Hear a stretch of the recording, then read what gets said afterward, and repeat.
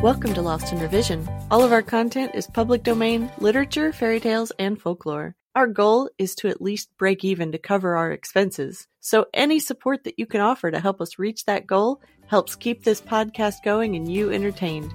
All of our music is by Nathan Hubble and is used with his permission. Thanks, and enjoy the show. Chapter 3 The Old Gentleman Part 3 And you know the things in the carriages where it says on it, £5 fined for improper use. If you was to improperly use that, the train 'ud stop. And if you used it properly, said Roberta. It'd stop just the same, I suppose, said he. But it isn't proper use unless you're being murdered.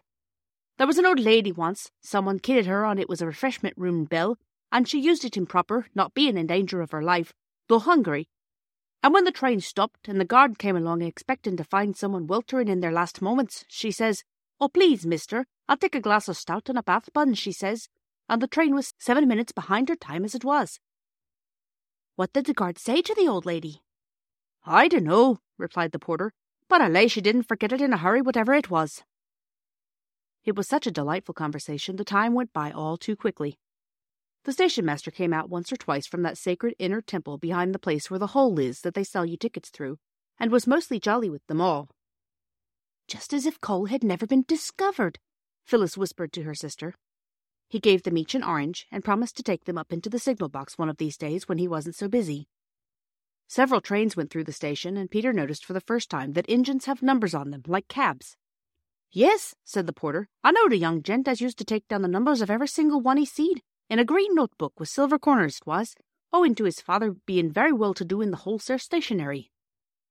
Peter felt that he could take down numbers too, even if he was not the son of a wholesale stationer. As he did not happen to have a green leather notebook with silver corners, the porter gave him a yellow envelope, and on it he noted 379663, and felt that this was the beginning of what would be a most interesting collection. That night at tea he asked Mother if she had a green leather notebook with silver corners. She had not, but when she heard what he wanted it for, she gave him a little black one.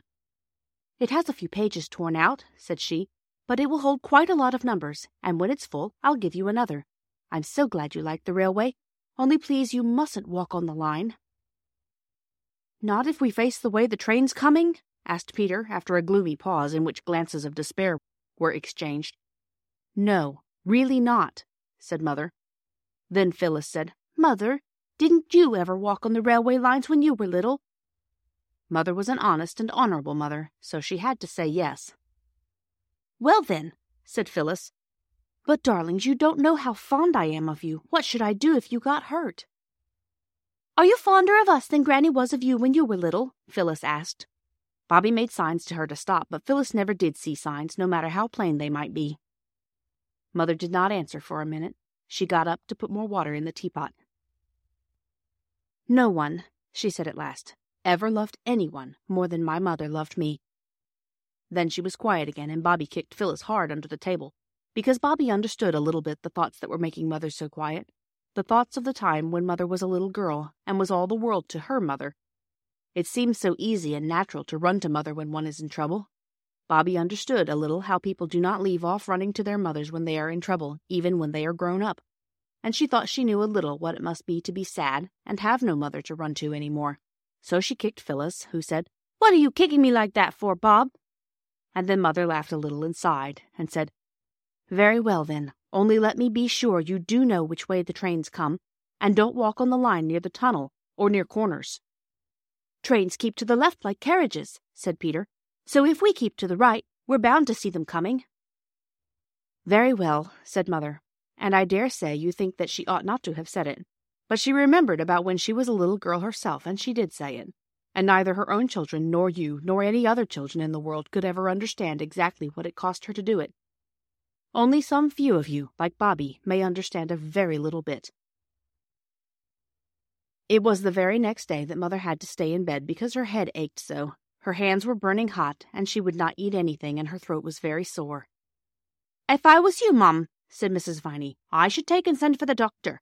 There's a lot of catchy complaints a-going about just now. My sister's eldest, she took a chill and it went to her inside 2 years ago some Christmas.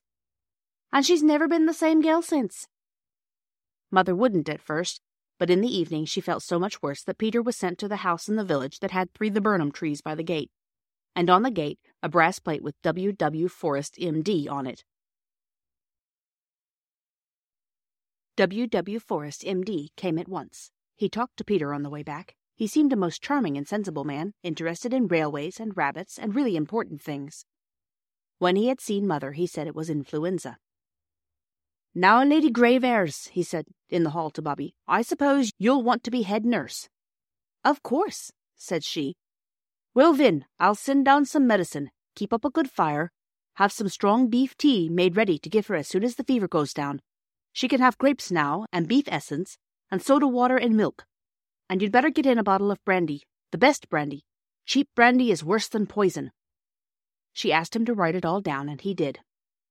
Thanks for joining us today. Check us out on Patreon. You can help us meet our small goal of breaking even and covering our expenses. Your support helps pay for all of the things that podcasting requires and helps keep this show alive and growing. If you can't afford to support us financially, go give us a good review, subscribe or follow, and share with your friends and family. Feel free to fact check us and offer suggestions to make our show better for you. You can also send us an email at lostinrevisionpodcast@gmail.com. There's a lot more waiting for us all at the end of the road.